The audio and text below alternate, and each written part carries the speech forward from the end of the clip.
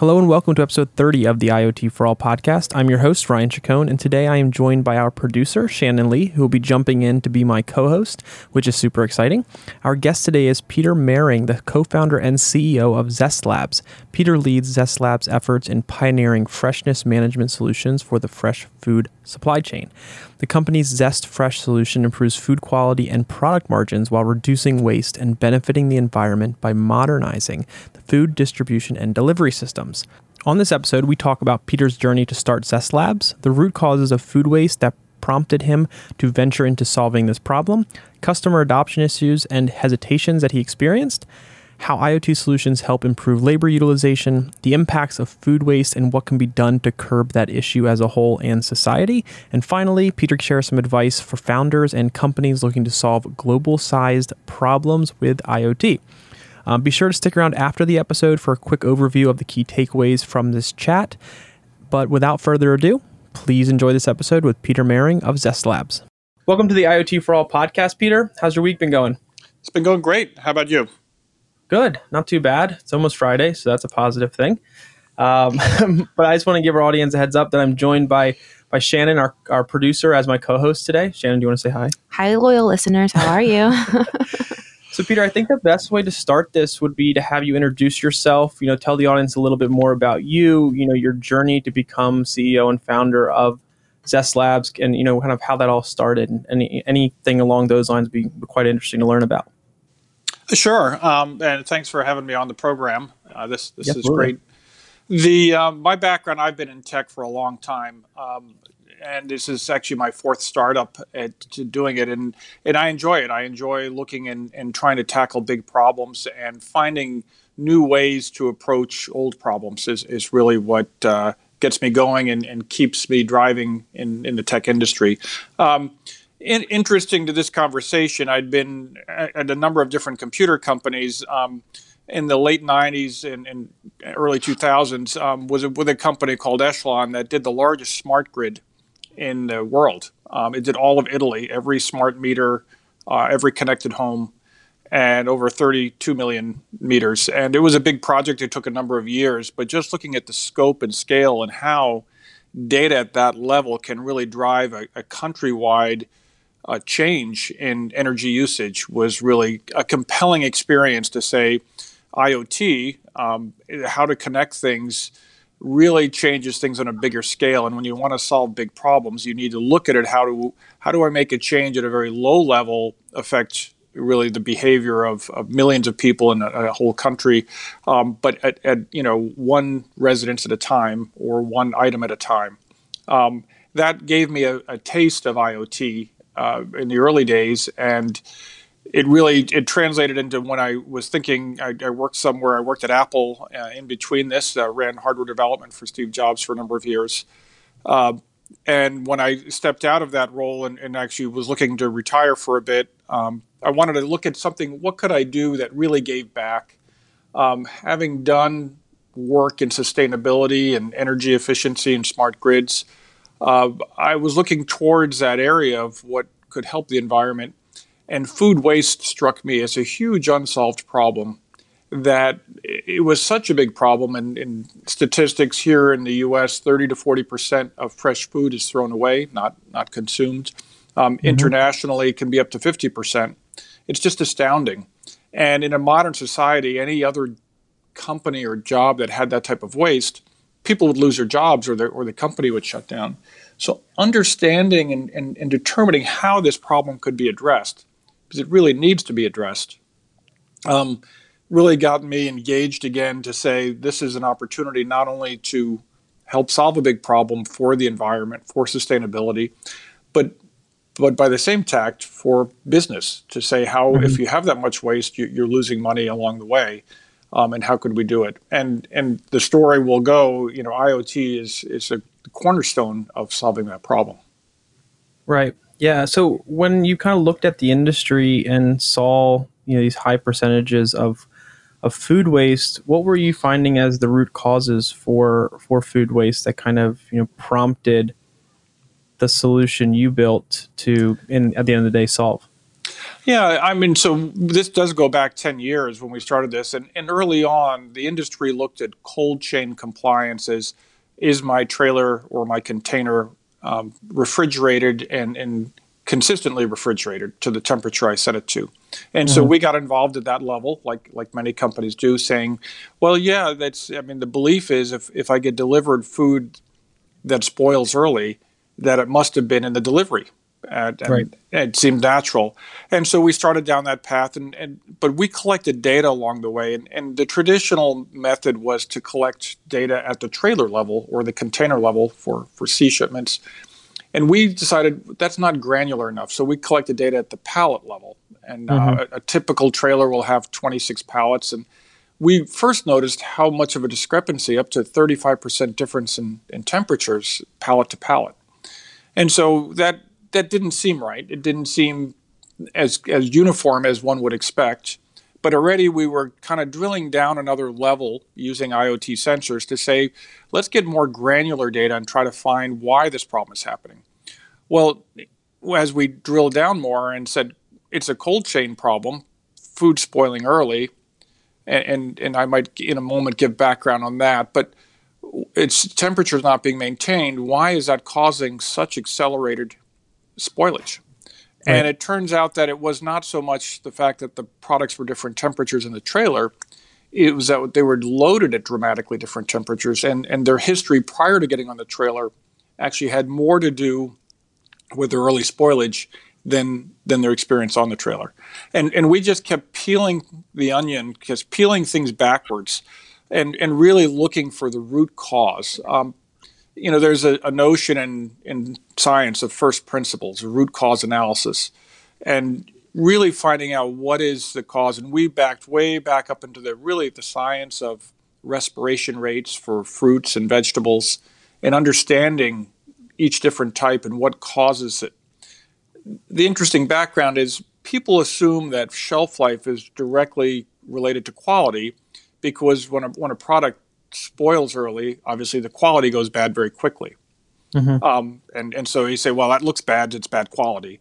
But shelf life is really independent of quality. And by that, I mean, if you pick a strawberry fresh off a bush and you don't refrigerate it, it will last 2 or 3 days at outdoor temperature. But if you refrigerate that same strawberry, it can last 10 to 12 days because you've lowered the respiration rate. What the cold chain does is it slows down the aging. And the same quality product can last 2 or 3 days when not refrigerated, 10 to 12 days when refrigerated. Clearly, there's an independent mechanism going on that's extending the shelf life. And refrigeration is it here in the U.S., the cold chain. But it's not uniformly applied. And so what we found is how you apply the cold chain, maybe sound like common sense, affects that product. But no one tracks fresh food at the product level. They track trailers, they track containers, they track cold storage rooms, but they don't track the products. And it is a challenge because it's not within 4 walls like a factory. You start the process out in the field when you cut the product. And how can you capture that data? And so this is where IoT sensors become really the cornerstone of this, is getting the time and temperature of each step of the process at the product level really gives you the insight to say, well, how fresh will that product be? How long will it last? And not just assume, which the industry does today, that all strawberries harvested on the same date will have the same shelf life. That's why you have a date sticker on your products. But the date sticker for everything is the same, regardless of the temperature it was harvested at, how long it took to get it cold, how it was handled. And those differences, have that same effect that in my example can take 2 to 3 days to 10 to 12. Well, if you don't get it right every time, you're not going to get the 10 to 12 days every time. And so that's really the, drilling and peeling us all the way back and drilling down into the data really pulled us down to saying we really need to monitor at the product level all the way back down to how that product was handled from the very beginning, from when it was harvested. Yeah, it's super interesting. So when you guys kind of realized that, what was the process you went through to build a solution that could monitor the food at the product level and kind of all the way through to to help solve this problem? Yeah, there were a lot of interesting and practical problems we had to solve along the way. This took us, understanding all of this and documenting it and really getting it. We actually went through scientific peer-reviewed papers on this. Took about 3 or 4 years, really just to nail the science behind it and to really get that accepted. Then came the practical problems. How do you scale it?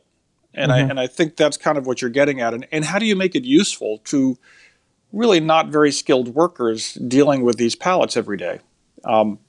They can pick the product, they can drive a forklift or drive a truck, but they don't really want to understand the science or need to. And quite frankly, most of them feel like they'd been doing it most of their life in the ag industry. They didn't really need to do anything different. And the other challenge in the industry is when the product is picked and when it's harvested and processed, you can have the biggest impact on the remaining shelf life, but it's also when the product looks the freshest. So what you do doesn't have a visual impact until days later. And so you don't get any direct feedback visually. And so they don't know if they're mishandling it by, 4 or 5 hours of extra time in the heat or not. You can't see the difference in the first day. So all of those challenges happen, and it's a practical problem because how do you help them without requiring a lot of overhead or extra labor? And again, what we found is using IoT sensors that are autonomous as they get attached to the pallet in the field, but they're collecting data wirelessly. They're collecting, when they get to certain decision points automatically. And what we found, two things. One is, first, getting comprehensive data was key, and so it had to be on every pallet. It couldn't just be on sample pallets. And this is true whenever you look at any kind of quality program. You need to know sampling happens if you believe you have good quality and good uniform distribution, and you're just trying to validate it. But if you don't know it, you need to really look at every item coming in, which is what we do at every pallet. But we have to make that cost effective and easy, no extra labor. Then that lets us report just the exceptions, because the software can say, okay, I know what good looks like. Now, when you're not doing it right, I can tell you that pallet individually should be handled differently. It needs a corrective action. And even further, you say, well, these are very busy places that harvest and handle and process and cool the food. I mean, the thousands of pallets a day. Not only do you need to make it easy, but you need to make it relative to what's going on that day. So having comprehensive data, something that really can only be done with IoT sensors, allows you to say, well, this pallet's bad today, maybe it's an hour late compared to the other ones, but tomorrow or yesterday, maybe you had so many pallets an hour late that you could only deal with the ones that were 2 hours late. And so understanding the relative impact of the data you're seeing in the software is really a critical point to making it usable and effective at a scaled deployment. And I think that's a good advice for any IoT solution, is really to say, don't just look at the data you're capturing. When you translate into actions, make them relative to the number of actions that people can actually take. Right. And often it's missed because we see the experience of many growers with other solutions as they say they get overwhelmed with the data that they stop using it. And they just put it down because they can't use it and still do their job in a normal fashion. So it's not helping, it's getting in the way. So to that last point, what other issues did you kind of come across when it came to adoption by, potential customers, and when you would talk to growers who would kind of push back and say, this solution is not something they wanted? Is it kind of the educational element? Is it the technology element? Is it a cost element? Is it, kind of just a fear of change and uncertainty of wanting to change their process? What were like the big things that really caused some, people? Because at a to me, who's not in this space, not a grower, it seems like a no-brainer. You would want to do this, but for them, I'm sure they always have reasons on why this is not something they wanted. So, what kind of stuff did you hear, and how did you learn that? It's funny. It's a bit of all of the above, but certainly certain aspects outweigh others. And the biggest one is is certainly the first one is it's an education process. The growers have a great sense of pride that they're growing and harvesting great products for us, and telling them that they're not doing work so well and causing waste further down is they have to understand why what they do impacts 5, 6, 7 days later. And they don't really know that. So the education, really separate from using any technology, is understanding what you do today will determine the shelf life of the product down the road, is really just something they don't always get their heads around.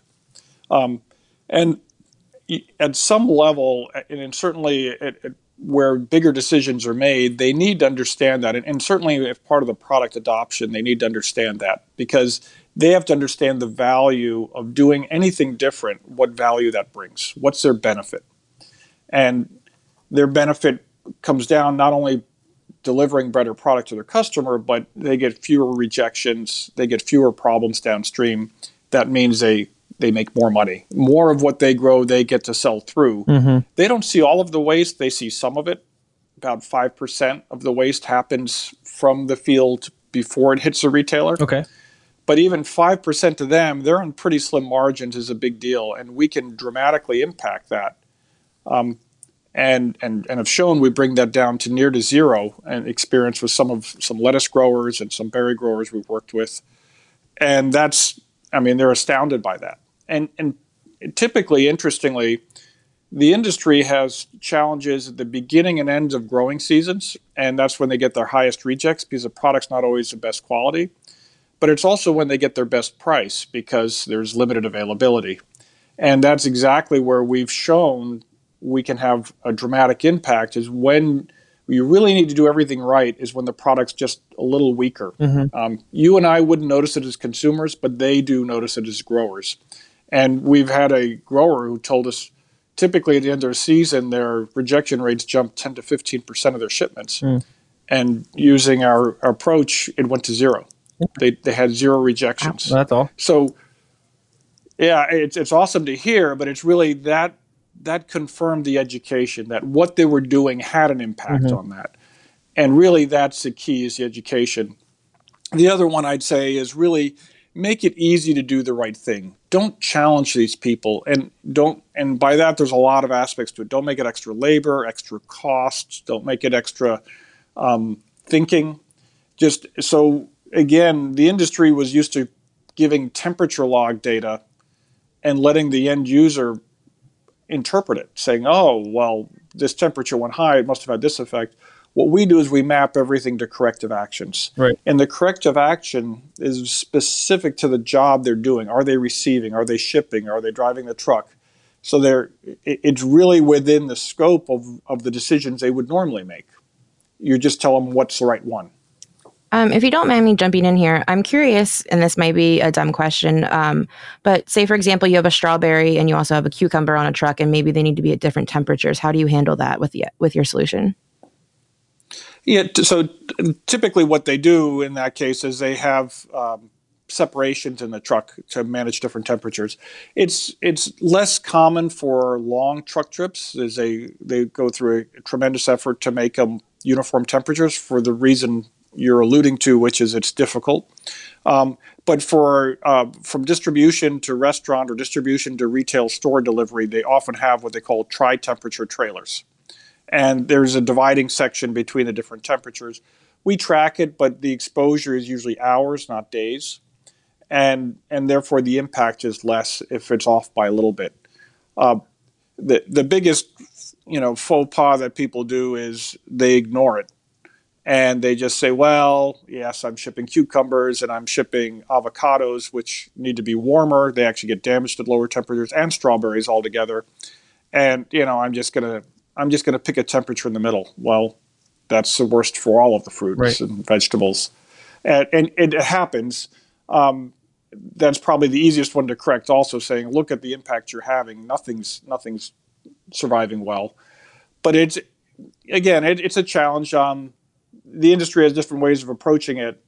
What I'd say is their bigger impact is getting that first long haul trip done right, which is typically a uniform temperature, because typically from the grower, they're shipping uniform product.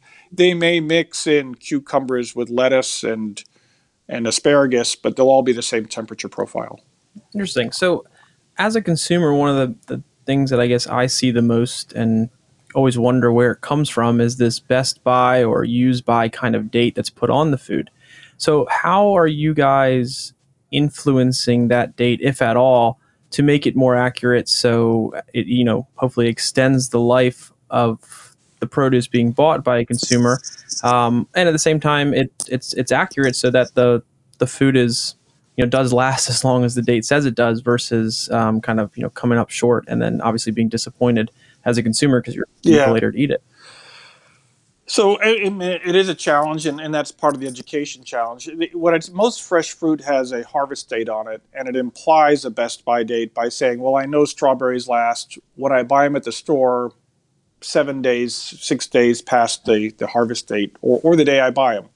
What we're trying to help do is, build consistency on the product that the grower ships, and when they ship it, accommodate the differences by saying the product that has to ship the furthest needs the most freshness before it's put on the trailer. And the product that ships closer can have a little less freshness because it has a shorter trip. A simple example is fruit trucks now going across the country take 5 days, even with 2 drivers. And 5 days to go across the country is a long time for a product that lasts 10 to 12 days. So when that's prioritized and gets there on time, you want to make sure it had was loaded with the freshest product available. Right. And that's what we do. So you don't get a random mix of product, some that was mishandled and has only 6 or 7 days of freshness. It may spoil in the store or it may disappoint the customer. Most of us have had the experience. We bring something home, it looked good when we bought it, but the next day you open the fridge and it looks bad. Right. That's what you're experiencing, is that currently that random effect of products that's not measured or managed before it gets loaded on the trailer. So what we do is help make that first decision where it's going to ship to. Then that's a critical decision. We call it intelligent routing, and we sort based on how the product was processed and handled, and really what the resulting shelf life will be. And that's one of the most important decisions to avoid food waste. Is you prevent it, you make an intelligent decision early on, you're preventing the waste, you're not reacting to waste later. We also help the grower build more consistency by adhering to their process steps better, by giving them their constant real-time feedback. And we've seen across the board that helps them build more consistent products. So now that date label is more meaningful. Right. And you can trust it because you know that grower, that brand, has done a consistent job. So you don't get those bad surprises. Very cool. That's super interesting. I've always wondered kind of where those dates come from and what influences them. So the fact that you guys it's more, as a consumer, you're thinking about it on the surface, but understanding all the little components that lead up to when that piece of produce is purchased, knowing that those pieces are influenced by, the data that's able to be collected by your solution, then that could be more accurate and then hopefully, reduce waste and also create a better experience for consumers. Yeah, we're trying to promote something that's a little different thinking in the industry, which is to really kind of rate either brands or retail grocers by the shelf life they produce or provide to the consumer. We're actually just coming out with a white paper and a study next week on that. And we did a survey for 4 months across the country with different grocers. And we found the variability in shelf life produced at the same store. We did multiple stores from the same chains and so forth. But consistently, the variability was 10 days in shelf life for things like lettuce and 6 or 7 days for berries, or mixed salads were some of the worst offenders, the bag salads you get. And so the problem really isn't addressed. And what we need to do is highlight this, get more education about this is a solvable problem. And it benefits the store, it benefits the consumer, but it just has to be prioritized into taking an action. And interestingly, what we found also is once you take the action, avoiding the waste means it pays for, and more than pays, 5 times pays for the solution. I'm curious how you prioritize, that education and, those sorts of things, especially in the agriculture industry with the labor force really migrating from agriculture to non-agricultural sectors. We're on track to hit 9 billion people by 2050 across the globe. How are IoT solutions really helping to improve labor utilization in the industry, and what are these challenges with the labor shortages? Yeah, it's a key point in agriculture. You're exactly right. And everything you do has to reduce labor or certainly not add labor. But increasing the efficiency is key. So first and foremost, reducing waste saves all of the ingredients to what produced that fruit or vegetable, right? So the water, the fertilizer, the land, and the labor. But really what we look to do is how do we make them more efficient in their daily operation as well? And like anything else, if you don't have data on it, you can't manage it and you don't understand where the inefficiencies are. Part of what we do by tracking the product is suddenly we can bring visibility into how each step of the process, how efficient it is. It's not our primary goal. Our primary goal is reducing the food waste. But a secondary benefit is I can now see this crew harvests in a 10-minute cadence. We get a new pallet every 10 minutes. This crew does it in 8 minutes. Why is this crew doing 8 minutes and the other one 10? What's the difference? How can I optimize? Field to truck or field to yard, truck routes, all of this. We look at the time of every pallet of food and every step of the way, and it brings in optimizations.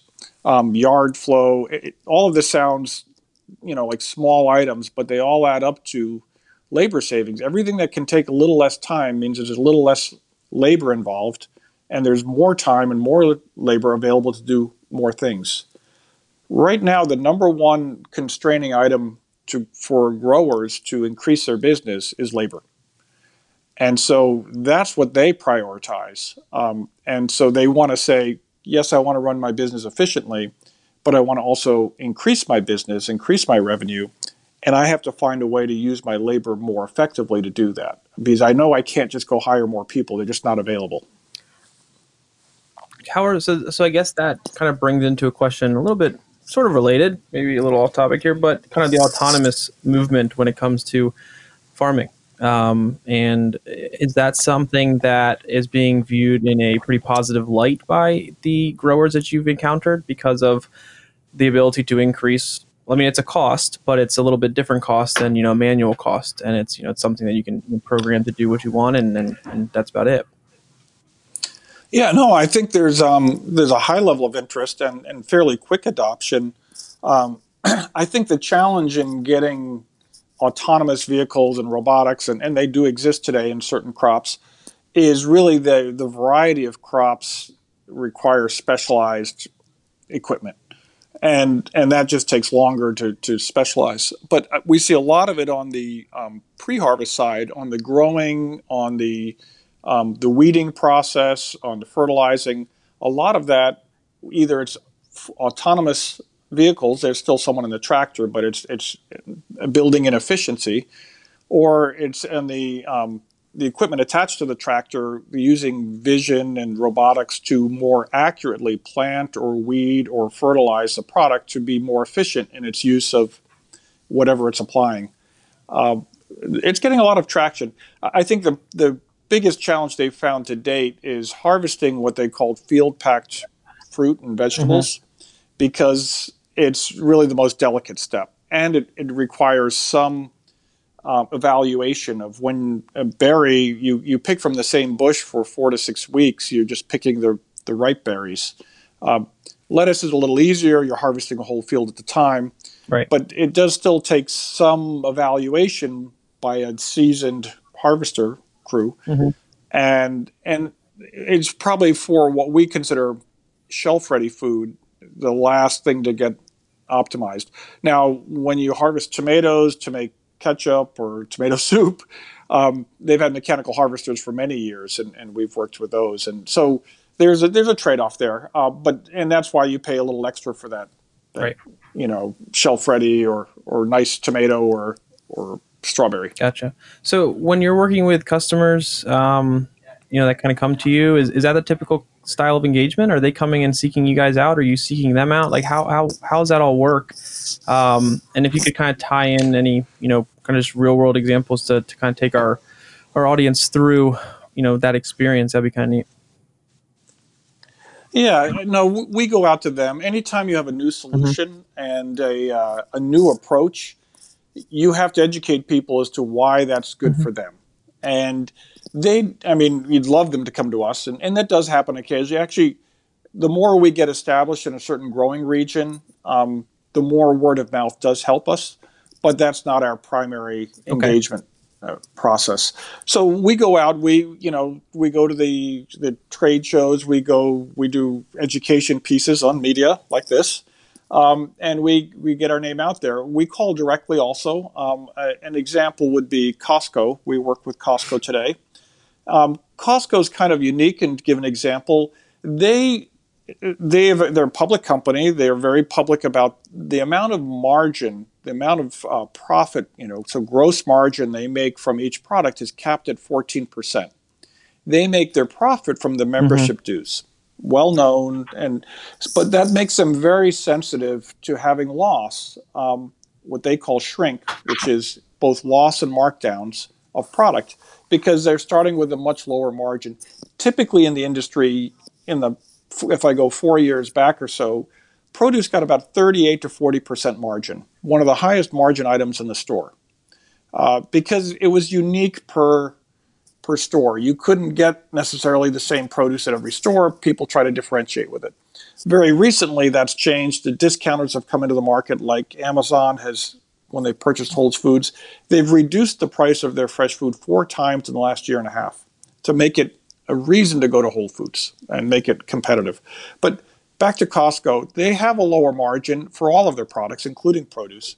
So they became a bit of a canary in the coal mine. They were an early tripwire to say, if you're really looking at your margin, reducing waste can build back margin and profit for your product. Because if you're throwing away, and the industry average actually for produce is 15% of what companies buy, 11% they throw away, and 4% they lose due to markdowns. So 11% direct waste and 4%, when you're doing a buy one, get one Mm-hmm. free, that's a Gotcha. markdown. They're trying to move product because it's not going to last very long. And so that combination says, okay, if you only have 14% margin, you're possibly losing money on these products. So we went out to talk to them and we said, we can help you. We started telling them we can help you with food waste, and we didn't get very far. We went back to them a few months later and said, we can help you with product margin. And suddenly we had a great Yeah, you deal of tie it to money interest. and they'll And we listen. said, yeah. And so we said, and so part of the education process is they said, well, show us. And our first step of engagement is just to sample incoming products for 2 weeks or so. And we take one sample off each pallet. And we typically do this at their distribution or depot level, not Okay. at the store level, because they get much more volume coming inbound. And we hold it under ideal conditions. And we see how long does it last. And their belief is, well, it should all last the same shelf life. We expect lettuce to last 10 days from when we receive it, because it takes us 3 days to sell it, distribution and sell through the store. And we want, we want 7 days for the consumer. But then we did a lettuce test, and we found that lettuce varied from 3 days to, I can 15 personally days. contest to Costco But lettuce not lasting as long as it should. yeah. So, and we all have that, right? And especially when you buy in bulk, you suddenly get 5 heads of Mm-hmm. lettuce at once. You need them to last longer, right? And Costco wants them to last longer. I mean, they're really, they make their money when their customers, their members are happy. So they were a good early case to say, we can help. We did that sample. We showed them it was incoming shelf life, not their fault, but what was coming inbound. And then we showed them how we could fix that by then running our product, Zest Fresh, on it, and showing them how the consistency went up, and the average shelf life received, running the same sample test, was suddenly 9.6 days, which was virtually 10 days. So the direct result was they're getting what they want, their waste goes way down, and their consumer satisfaction That's goes pretty way cool. up. Yeah, I mean, I've gone to Costco pretty much forever, and this may be a topic for another day, but I've always wondered how the produce that's not in the refrigeration units lasts as long as it does, or it just goes bad and they get rid of it, because it's these pallets are pretty tall, and they're just filled with the same kinds of things, from grapes to strawberries to oranges to the clementines, and I'll buy a bag of clementines, and there's like 20 some in there, but in 3 days they're all too soft to eat and they're not good anymore, and it's kind of frustrating. So I just wonder if there's anything to do with maybe the setup of the store, because these things are not refrigerated; they're just sitting out, and I just don't understand how these things last. Yeah. Some of that could be happening. Certainly, the more consistent you can keep the cold, the better off you are. I would argue, based on our experience over the past few years, that the inconsistency happened before it arrived at that store, and putting it out in the store, even a pallet of clementines or a pallet of product, they probably do it because they know they'll sell through that pallet that day. And so the impact isn't that great because it's been less than a day. And for consumers that come in the morning, they get it home into their refrigerator by the afternoon. I would be a little wary of picking up the last ones on the ground, but they know. And the other benefit is they've been in cold storage, so we call it they're soaked in cold. That they, even at room temperature, they don't get warm that quickly when the core of that pallet is cold. The bigger problem is when you harvest them and it's 85 degrees out in harvest, now what they age at is called their respiration rate. They're aging very fast at a high temperature, but they started at that temperature. They didn't start at 34 degrees. And so that combination is, I don't think it's really the issue of the store location as much as it is the variability we see of what they receive. That's fair. Yeah. That'll be interesting to see kind of how things change over time. I mean, obviously, you guys are now working with them, and so your solution is now tied to it. So I'd be curious. It seems to work really well. So that'd be a great thing, at least as a consumer standpoint. Yeah. Another anecdote in that area is a big impact happens we all like the convenience of bagged salads. Because they're already mixed and you can get what you want and it's washed, and so. In bag salads, a couple of years back, most grocers went to putting them in freezer cabinets with glass doors because they have a high degree of waste. Those waste items are 35-40%. Because anything cut fresh fruit or vegetables just has less shelf life because it's losing moisture through the cut edges. But everyone understood that, and so they thought they would solve the problem by upgrading their displays not to be open so that a bagged salad could sit on the shelf for 2 or 3 days. It would be kept more uniform temperature in a cabinet. Again, glass doors so you could see it. But and when they did that, they didn't see any change in waste. And so again, it highlighted, for a different reason, but it highlighted that it was the delivered freshness that was really affecting that experience, not the store display. Interesting. Very cool. So as we kind of get towards the end here, I wanted to pull back and talk a little bit more high level about just the food waste issue that you brought up. 30-40% of what we produce is wasted, and internationally it's up to 50%, which is insane to me. I never knew that. So that's kind of fascinating to learn. But I guess, what are the impacts of food waste in general? Just to kind of someone who maybe doesn't understand it well enough. And outside of, producers using your solution, what can be done to curb that issue? Maybe taking it from the approach of a consumer inside their home or businesses. Like what kind of, just kind of breaking it down from the impacts of food waste, and then kind of what can be done outside of obviously that angle. Yeah. Well, there are very direct impacts to food waste. I mean, number one, obviously, is the resources that went into that food. And we're in California. Water is a very managed resource for us. We never have enough water, and it's also kind of the garden basket for the U.S. Probably also unknown is 99% of broccoli comes from California, and 95% of lettuce. And I mean, for many, many products, California is a source of fresh fruits and vegetables. And if you're constrained on water, finding ways to use it more effectively is certainly key, and not wasting it. I mean, obviously, putting water into these products and then throwing them away later is a direct waste. So all of the components that are required to grow and nurture and harvest are wasted items. The one that's probably not recognized as well is the impact it has on our environment and actually in greenhouse gases. Produce waste and fresh food waste in total is a major contributor of greenhouse gas because as it decomposes, it produces a number of greenhouse gases, including carbon dioxide and methane and others. And a study was done years ago, and I'm forgetting exactly. It was one of the environmental groups, but they ranked greenhouse gas emissions due to food waste as the third largest contributor if it ranked as a country behind U.S. and China. 8% of our greenhouse gases come from decaying fresh food that's put into waste and landfill. And so that's a major impact. And so understanding that, number one, that's avoidable in two ways. One is obviously our approach, preventing the waste from the beginning. That's the most impactful. But then even what many people call repurposing or redirecting the waste, once you recognize it, there will always be some waste. And so understanding how you can repurpose it, first and foremost for people, hungry people, if you understand things are getting near the expiration date, maybe repurpose the food for a food bank or a shelter. I'm a huge supporter of that aspect. If it's maybe past its waste, you can repurpose it for animal feed. That has limited a play. You have to be near a farm, of course. But another one that's getting a little more attention nowadays, and it's being done in some areas, is they're using it actually as an input for energy generation with anaerobic digesters. And that sounds like some weird technical thing, but it's really been a proven method to generate energy.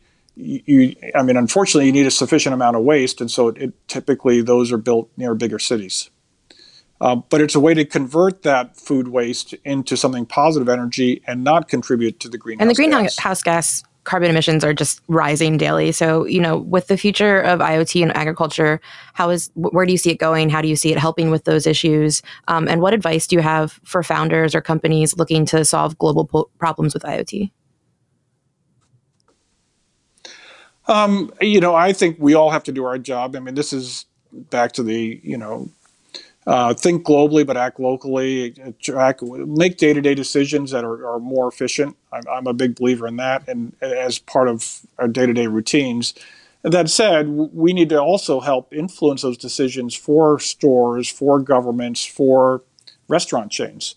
And, you see examples of that where they do highlight their behavior, whether it's sustainably caught fish or organically grown produce.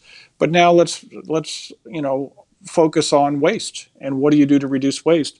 Restaurants, a lot of the waste is serving sizes and what they call plate waste, and not the waste in the kitchen, but it's really because of serving size. We'll find ways to do that more efficiently and produce less waste. So I think that's a big part of it. Obviously we're doing what we believe is right. We're putting our time and energy into promoting something that does help a business. We've learned, this is part of what any IoT startup should learn, if you're trying to do something that's proactive and good for reasons for the environment, for sustainability, for society, you need to match that and overlay that with what's good for a business.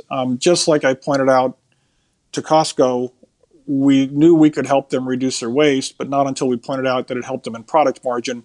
Was it really actionable? And translating it, and we don't have to say that everything that's good for the environment has to cost you money, has to make your business harder or something. You can have a win-win solution. And finding those is really the key to really getting adoption and being successful. And I think not only in IoT, but in general for behavior as well, is finding if you change your behavior, maybe you can have a better outcome, eating healthier, eating less processed food. Throwing away processed food has even more cost and impact to the environment because there's more energy and cost that went into that food. And so all of these things have direct impacts on the planet and on our daily lives. Yeah, that's great advice. I think that's probably a good place for us to stop today. The one question I guess I would wrap up with is if listeners, are interested in learning more about what you guys are doing, maybe kind of follow up on any questions related to topics we talked about today, what's the best way for them to engage with you or maybe the company from there? Yeah, I'm open to engaging. We have a very healthy resources page on our website. This is part of our process to educate. And not only do we have a lot of our own well-written white papers, but we link to others and we post other white papers from the NRDC, from ReFed, from others to really help educate people what they can do to avoid food waste. That is our central theme, to build efficiency in our food supply chain. But anything we think is helpful in educating, we put there. We also look to engage, you can directly engage us through our website as well, and we will respond. I think the answer for people to do this is to really, the biggest influence is what you could have is where do you buy your food, whether it's a restaurant or a grocery store, is asking them what they're doing about this. And the more people that ask, the more they're likely to take some action. Very cool. That's great. Well, look, Peter, we really appreciate your time. Thanks for being on the show with us. Hopefully have you back, sometime in the future as you guys keep growing and doing awesome things to help save the planet. And, seems really exciting to us. So, yeah. Well, this whole world of IoT is very exciting, and glad you're highlighting this in your webcast here. Yeah, no, we really appreciate it. Yeah, we think it'll be a good episode. We learned a lot. At least I did. I know Shannon probably did as well. Yes, definitely. So I think our audience will really enjoy it. So thanks again for your time. Great. Thank you. All right, everyone. Thanks again for listening. I hope you enjoyed this episode of the IoT For All podcast with Peter Mehring of Zest Labs. Now, I wanted to share our top 3 takeaways from this episode, something we started doing on episode 29, and people seem to be pretty big fans, so we wanted to continue to do it. All right, the first takeaway, one of the biggest things we felt was interesting was when Peter mentioned when you want to solve big problems, you need to look at things and ask yourself, how do I make a change at a very low level affect really the behavior of millions of people? And this connected with us because oftentimes many people approach solving problems from too high a level, or they bite off more than they can actually chew. And sometimes it takes a full evaluation of the process to really be able to put your finger on the real level of where impact can actually be made, not maybe where you initially think it can be made, to influence the overall issue and solve that problem. So the process Peter talks about that he went through to figure out that he needed to go to an even more granular level, to the product level, to really begin solving this problem was something that we thought was really interesting. Secondly, the education process needed to help with customer acquisition. This is often an overlooked step anytime a new solution is brought into an established market like food production with the growers. Just because the selling points on the surface may seem like a no-brainer to you and I, are not always the case when you actually talk to the potential customer. You need to really put yourself in the perspective of the potential customer and learn why they may be hesitant. Is it because they fear change? Maybe the ROI is not high enough for them. Maybe they're more budget conscious, etc. There's many, many reasons on why this could be the case. So until you really know your intended customer and what value props really matter to them, you will have a tough time connecting with them to see the value your solution can actually provide. And oftentimes in IoT, it starts with education, which is often undervalued. It was very clear the time Peter and his team took to understand the market, understand the potential customers and end users, to be able to finally speak their language and start acquiring customers. That truly helped him connect with them to get them to a point where they were open to see